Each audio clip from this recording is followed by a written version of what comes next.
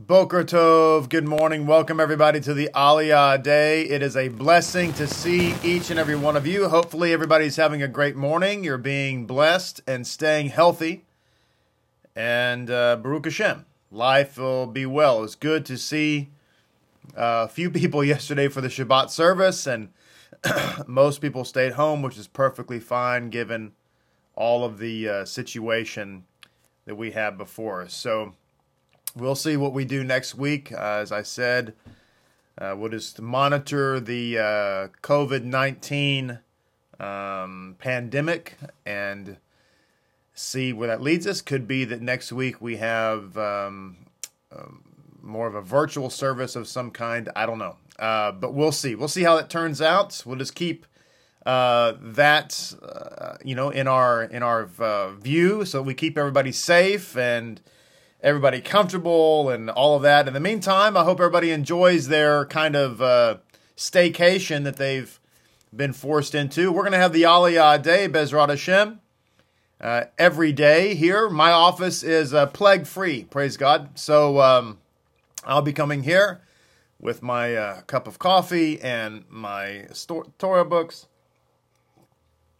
and we will be with you. So welcome. Vayakel Pekude, the last two parashot of Sefer Shemot. So we get to end Sefer Shemot. We get to end the book of Exodus together this week. That's going to be exciting. So welcome. Celia, glad you're here. Missed you. Know you had to stay home yesterday. No problem. Rebbetzin Shoshana, there she is. The beautiful Rebbetzin. Ryan, welcome. Glad you're here. Tim, welcome. Claire, welcome. Sam, welcome. Glad you're here. Yara, shalom to you. Shalom, shalom to you. Rachel from Tulsa. Little Rachel in Tulsa, welcome, my dear. And Elvra, welcome. Glad you're here as well. So many beautiful people. Stephanie from California. It's pretty early in California. But welcome. Glad you're here. Jackie, glad you're here. Mikael, glad you're here. Joy, glad you're here from New Hampshire. Estela, bienvenidos Estela. Devora, bienvenidos Devora from Tulsa. Colin, welcome from the desert regions of Texas. Glad you're here. Hadassah, there's Hadassah. The Mighty Hover. The Mighty Hover. The Mighty Hover shaved and his beard grew back black the next morning. It's a miracle. Gabrielle, welcome. You're watching from Germany. So many beautiful souls. Devora, glad you're here. Daniel, welcome from Kansas City. And all these beautiful souls. There's so many, so many, so many. So welcome, welcome, welcome. Glad you're here. Brenda, welcome. Baruch Hashem. Dominique, Shana Ruth, and Sheldon. Shana Ruth and Sheldon, glad you're here. Hope you're feeling better. Refuah Shlema. It's a wonderful Justin. Hello, sir. Zach from Jacksonville, Florida. Zach, have you been on here before? It seems like you're new. Mark, glad you're here. Baruch Hashem. Anyway, welcome. All right, so here we are. If we have on the Art Scroll Chumash, got to say hello to everybody. You're like a family. It's not just, you just don't like just turn on the thing and just start talking. This is a community, right? We're all together, and we're all enjoying Hashem's blessing together. Baruch Hashem. All right, page 517 of the Art Scroll Chumash, page 35, Slika, chapter 35, 35. We're going to read the first Aliyah of Vayakel, and I might just go ahead and read the first Aliyah of Pekude as well. It gets a little dicey because you have two parashot, but anyway, let's read. Moshe assembled the entire assembly of the children of Israel and said to them, "These are the things that Adonai commanded to do to them on the sixth day. On 6 days, work may be done. But the seventh day shall be holy for you, a day of complete rest for Adonai." You know, they say that when Hashem repeats something in His Word a couple of times, that it's a really, really big deal and that you should pay attention. What if that's the case, and what if He repeats it multiple times? And that is certainly the case with the Shabbat, among other things, but that's certainly the case with the Shabbat. So anyway, it says, whoever does work on it shall be put to death. You shall not kindle a fire in any of your dwellings on the Sabbath day. Moshe said to the entire assembly. It's interesting, by the way, if you look up that idea about kindling fire on the Shabbat, it's not what most people think it is. But we'll get to that later. It says, Moshe said to the entire assembly of children of Israel, saying, this is the word that Adonai has commanded, saying, take from yourselves a portion for Adonai. Everyone whose heart motivates him shall bring it as the gift for Adonai: gold, silver, copper, turquoise, purple, scarlet wool, linen, goat hair, red-dyed ram skins, takash skins, acacia wood, oil for illumination, spices for the anointing oil, the aromatic incense, shoham stones, and stones for the settings, for the ephod and the breastplate. Every wise-hearted person among you shall come and make everything that Adonai has commanded: the tabernacle, its tent, its cover, its hooks, its planks, its bars, its pillars, its sockets, the ark and its staves, the cover, the partition curtain, the table, its staves, and all its utensils, and the showbread, the menorah for illumination, its utensils, its lamps, and the oil of the illumination, for the illumination, the incense altar, its staves, the anointing oil, the incense spice of the entrance screen for the entrance of the tabernacle, the elevation offering altar, and the copper netting for it, its staves, and all its utensils, and the laver and its base, the curtains of the courtyard of its pillars and its sockets, and the screen of the gate of the courtyard, the pegs of the tabernacle, the pegs of the courtyard and the cords, the knit vestments to serve in the sanctuary, the sacred vestments of Aaron the Cohen, and the vestments of his son the minister.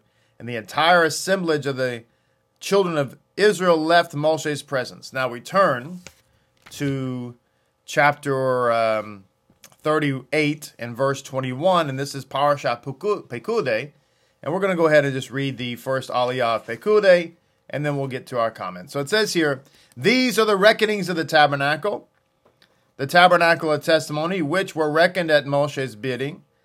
The labor of the Levites was under the authority of Isamar, the son of Aaron the Cohen, Bezalel, the son of Uri, son of Hur, of the tribe of Yehuda, did everything that Adonai commanded Moshe. With him was Oliab, son of Aismach, and the tribe of Dan, a carver, weaver, and embroiderer, with turquoise, purple, and scarlet wool, and with linen. All the gold that was used for the work, for all the holy work, the offered up gold, was 29 talents and 730 shekels in the sacred shekel.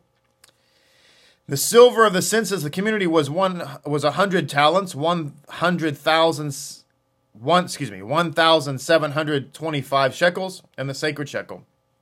A bekah for each head, a half shekel in the sacred shekel for everyone who passed through the census takers from 20 years of age and up, for the 603,550. The 100 talents of silver were to cast the sockets of the sanctuary and the sockets of the partition. 100 sockets for 100 talents, a talent per socket, and from the 1,775 he made hooks for the pillars, covers for their tops, and banded them. The offered up copper was 70 talents and 2,400 shekels. With it he made the sockets of the inch of the tent of meeting, the copper altar, the copper meshwork that was on it, and all the vessels of the altar, the sockets of the courtyard, all around the sockets of the gate of the courtyard, all the pegs of the tabernacle, all the pegs of the courtyard, all around. Chapter 39, verse 1. From the turquoise, purple, and the scarlet wool they made knit vestments to serve in the sanctuary, and they made the holy vestments of Aaron as Adonai had commanded Moshe. And he made the ephod of gold, turquoise, purple, scarlet wool, and twisted linen. Baruch Hashem. That's the end of the reading there. I want to open up the Kehot Tumash to go to the commentary, the opening commentary, to discuss the meaning of this word Vayakhel. Before I do that, actually, let me begin actually with the Gutnick Chumash. I wanted to start there with the meaning of Vayakhel, what we're supposed to be using here. It says, what is more important? This is the question posed. A team mentality where every person belongs to a whole, a giant community which is greater than all its constituent parts, or is it more important to stress the worth of the individual, how each person has been created by God, utterly unique, with his own talents and abilities, which need to be nurtured in isolation. So which of those two are most important? The reality is it more important to look at and stress all of us together as a community, or to look at us individually? Because all of us are special just like everybody else. If you think that you are special, just know that the person next to you is equally special. Everybody's gift is important. You know, just to give an analogy, you have, U.S. paratroopers, right? And the guys that jump out of the planes, and they're really, really, good fighters, and they parachute out, and they get to the ground, and they get all of the notoriety, because they're the airborne and death from above and all this kind of stuff. And they jump out of the plane, hit the ground, accomplish the mission, win the victory, and everybody salutes them, and everybody gives them the appropriate accolades and awards and so on. But what about the guy that packed the chute? I realize that some airborne guys pack their own chute, but in some cases there are chute packers. And what about that guy? Or lady, either way. So you see, every role is important. The person didn't pack the chute right, then the victory can't be won and the medal can't be earned. But nobody thinks about the chute packer. But I would argue that probably that's the most important role in the whole operation. So it says, there's no drinking, by the way, when you pack chutes. Just saying. The friction between the whole and the parts is encapsulated by the names of Vayakhel and Pekudei, two parashot that are often read together. Vayakhel means assembled, as in Moshe assembled. In Hebrew, there are many words which mean gather, but Vayakhel in particular emphasizes how the assembled members merged identity to form a single whole, an assembly. So Vayakhel doesn't mean that, it means more than everybody just kind of got together. But they actually merged their individual personalities and talents into a unified whole. So you can have people who get together in a congregation, but they're not an assembly. You can have people that come together and listen to a nice drosh, but they aren't a community. A community means that we bind together and we utilize our talents and our gifts for the greater good of the community. This is why it's so important to utilize your gift and to be involved on some level. Because if you're not involved on some level, if you're not using your gift in some level in the community, then that really means that you're not really integrated into the community. So anyway, it goes on to say that Pekudei means counting, an idea which stresses the worth of the individual. How every person counts as a separate unity. Or a separate entity, rather. That is obviously true. Everybody is important. Everybody counts. Everybody is special and unique, and they bring certain talents to the table that we all need. So it says, so when these two parashot come together, the Torah is teaching us and giving us the spiritual potential to harmonize, it says, these two seemingly opposing qualities. So it gives a couple of ideas here on how this happens. So Vayakhel represents quality in our divine service, since merging with a greater whole confers on a person a qualitatively superior experience. He's now a member of a greater cause that he could not reach alone. Pekudei, on the other hand, represents the advantage of quantity. So when we come together, it improves our quality. The sages point out that this is one of the reasons why it's important to pray with a minyan whenever you can. Because the idea is that Hashem, when you pray on your own, Hashem judges you, so to speak, or looks at you as an individual. But when you pray the congregation, everybody adopts the collective good of those around you. This is why it's important to be a part of a community, because Hashem is looking at your collective good. That what you bring to the table, you might be saying, well, I lack this or I lack that, but I'm really good in this area, whether it's mitzvah keeping or some talent or whatever.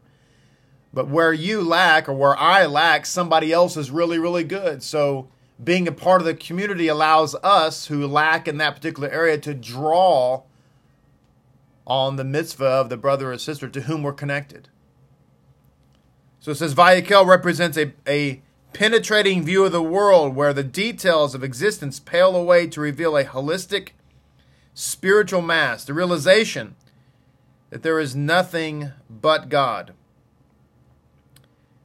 Pekude represents a smaller view of the world where every detail is seen in its own right with the understanding that every detail reveals God's glory in its own way.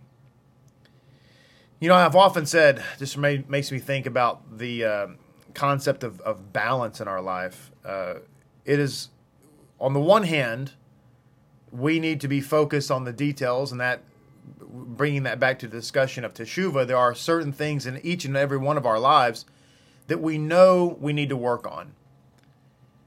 That, and some of these things that we need to work on, I could just say from personal experience, and I know you can too, these are things that probably we work on for the rest of our lives. Some things we work on for the rest of our lives, because for whatever reason, that just happens to be something that, with which we struggle, okay? Whether it be patience, I'm not sure who out there might struggle with patience, or anger perhaps, or whatever the case may be. You deal with something. But sometimes we get focused on the details to the extent that we forget about the greater picture, all the other greater good that we do, all the other greater good that we are, all the progress that we've made as a whole. And so, whereas you don't want to forget about the details, you also don't want to allow that to drag you into a state of depression where you get so down on yourself that you think, well, I just can't seem to really do well here. And sometimes you have to take a step back. I think it's healthy, is the point I'm trying to make, is to take a step back and try to take a 30,000-foot view of your entire situation and say, okay, I'm still working on that, but you know, Hashem has brought me a long way in these other areas. At the same time, details matter. We put a lot of detail, for instance, purposely, intentionally, into events that we do, such as the Purim event, like decorating the stage. And some of the details you don't even really see consciously, right? You may not see the extent to which we decorate a certain area, like the treasure box or this little area over here that seems obscure. You don't even notice it. Some of you may or may not have noticed that we had, to give you an example, okay, that we had a fan blowing on the on the pirate sail to give it the fluttering effect. You may not have even noticed. You may not have even seen it, consciously or otherwise. I know the Rebbe Singh goes into a lot of work when she's decorating. Not just her, but others too, like Couture and so on. When they're decorating, they put a lot of detail into everything. And there's a reason for that. Because even when you cannot consciously see the details, you see them. I learned that lesson, incidentally, from watching a documentary about Walt Disney. What makes Disney World and Disneyland so spectacular is not just the rides and so on, but the fact that he was very conscious of putting minute details in every element of the experience that you may not even notice. When you walk in, you're like, wow, what a great display. And you just think it's a great display because it's a great display. But what's making it a great display is that all the little details are there. You're not paying attention to every single one necessarily, unless you're a genius. But in any case, that's how we view our lives. So our lives is about the details and it's about the whole. That's really what I'm trying to explain, and maybe not doing such an eloquent job of saying it, but that's what I'm trying to say. So Vayakel teaches us that however low a person may be, he is still part of the communal whole. All right, there we are. And thereby intimately associated with the leaders of the community. That is true. Okay? Pekude teaches us that however low a person may be, he still has his own unique talents, which God did not give to any other person. That's another wonderful message. So let me just reiterate this again. So Vayakhel teaches us that however low a person may be, he's still part of the community. And Pekudei teaches us that however low a person may be, that he or she still possesses unique talents that are vital to the community. That's the thing. A lot of times theology has kind of can present itself as kind of a take it or leave it attitude. You're either good or you're not. You're either a Zadok or you're a Rasha. You list all these wonderful things, but you've got this one little area over here that's really an issue, and that's it, you're trash. And that's not how Torah looks at us. That's not how God looks at us, right? As an aside, what I just said there made me think of something completely unrelated. Well, it's not really unrelated, but it's a rabbit trail. But that is the Ben Franklin close. You ever heard of the Ben Franklin close? Anybody out there? Prior to me becoming a rabbi, my profession in life was basically sales and marketing. I know, it's a shock. But that's what I used to do. Trust me, I love this a lot better. But one of the techniques, if you can use that term, is a Ben Franklin close. This is often a great technique to use when you're trying to make a decision in your life about anything, about maybe the washer and dryer you're thinking about buying or whatever. The Ben Franklin close is simply that you take a piece of paper out, and on one side you write the pros, and the other side you write the cons. And you start listing the pros, and you think about it, and you're with your client. Okay, what are the pros to doing this or not doing this, or the pros to doing this? Let's say you write those pros out, and then on the other side you write the cons. And then you see which one is the greater. Are there more pros or more cons, and so on and so forth. That's kind of the thing we're talking about here. You have to look at things in a balance and try to find the pros versus the cons. And a lot of times that helps us in life. So anyway, something that you can do maybe that might help you when you're trying to make decisions in your life. What are the pros? What are the cons? Sometimes it's possible that one con could wipe out a whole bunch of pros and vice versa. But anyway, enough about that. It says here the lessons in the name Vayakhel then are as follows. First, every Jew is part of the collective reality of the Jewish people whose existence is necessary for God's purpose on earth to be fulfilled. That is a beautiful sentiment. Your existence, my existence, our gifts and our talents are necessary for God's purpose to be fulfilled on the earth. You and I are put here for a particular length of time. None of us know how long that is.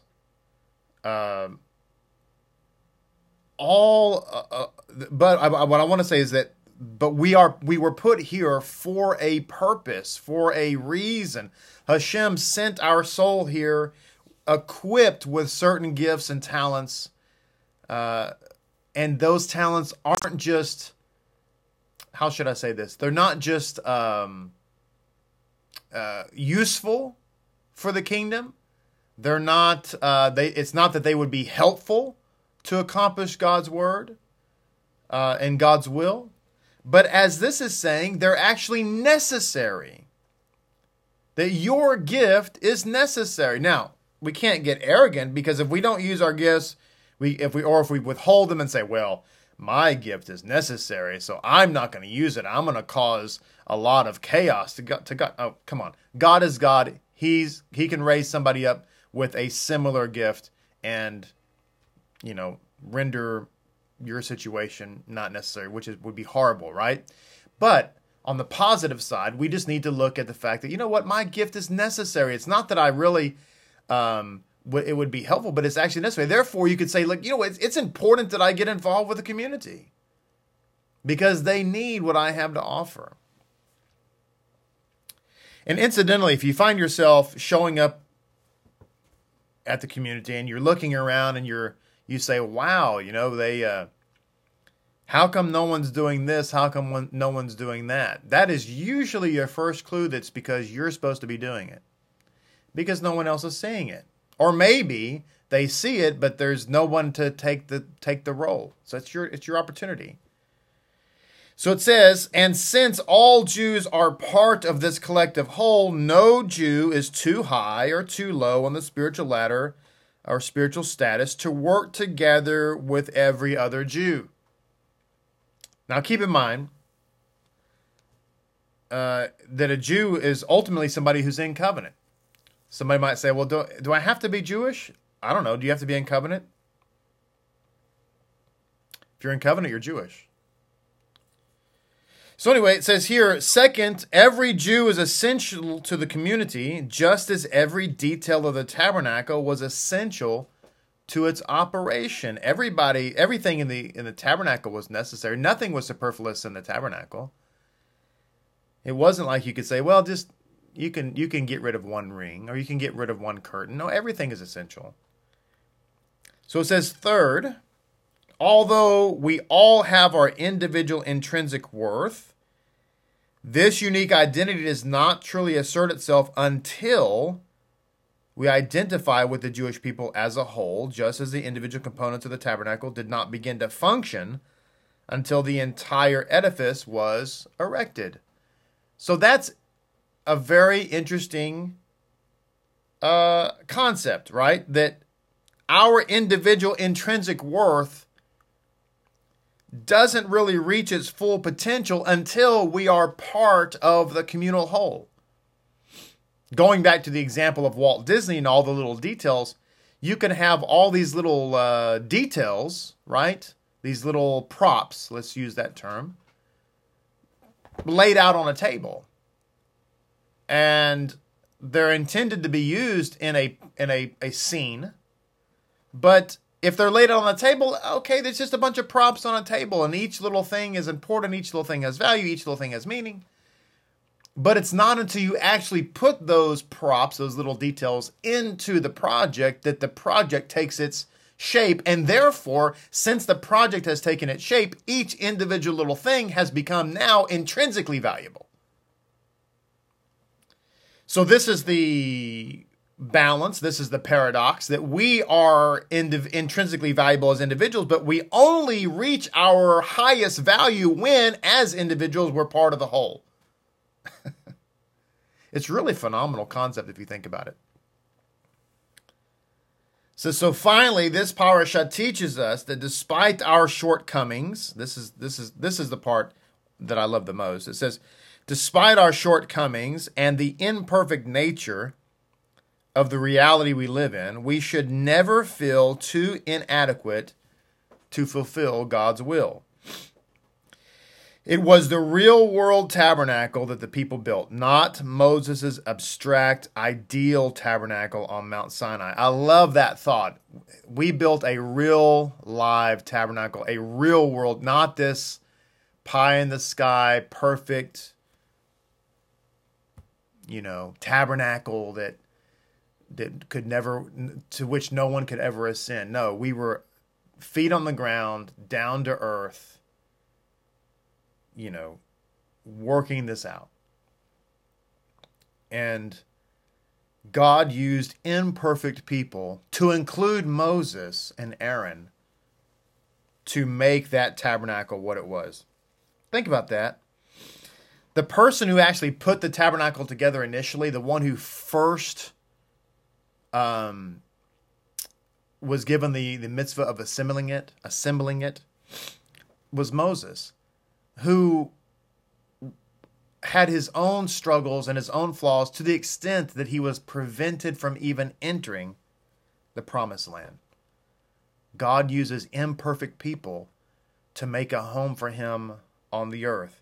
And I emphasize this because many times we think that God, it requires a synagogue full of Tzaddikim who are, just walking on water. They can't even take a bath because they can't sink.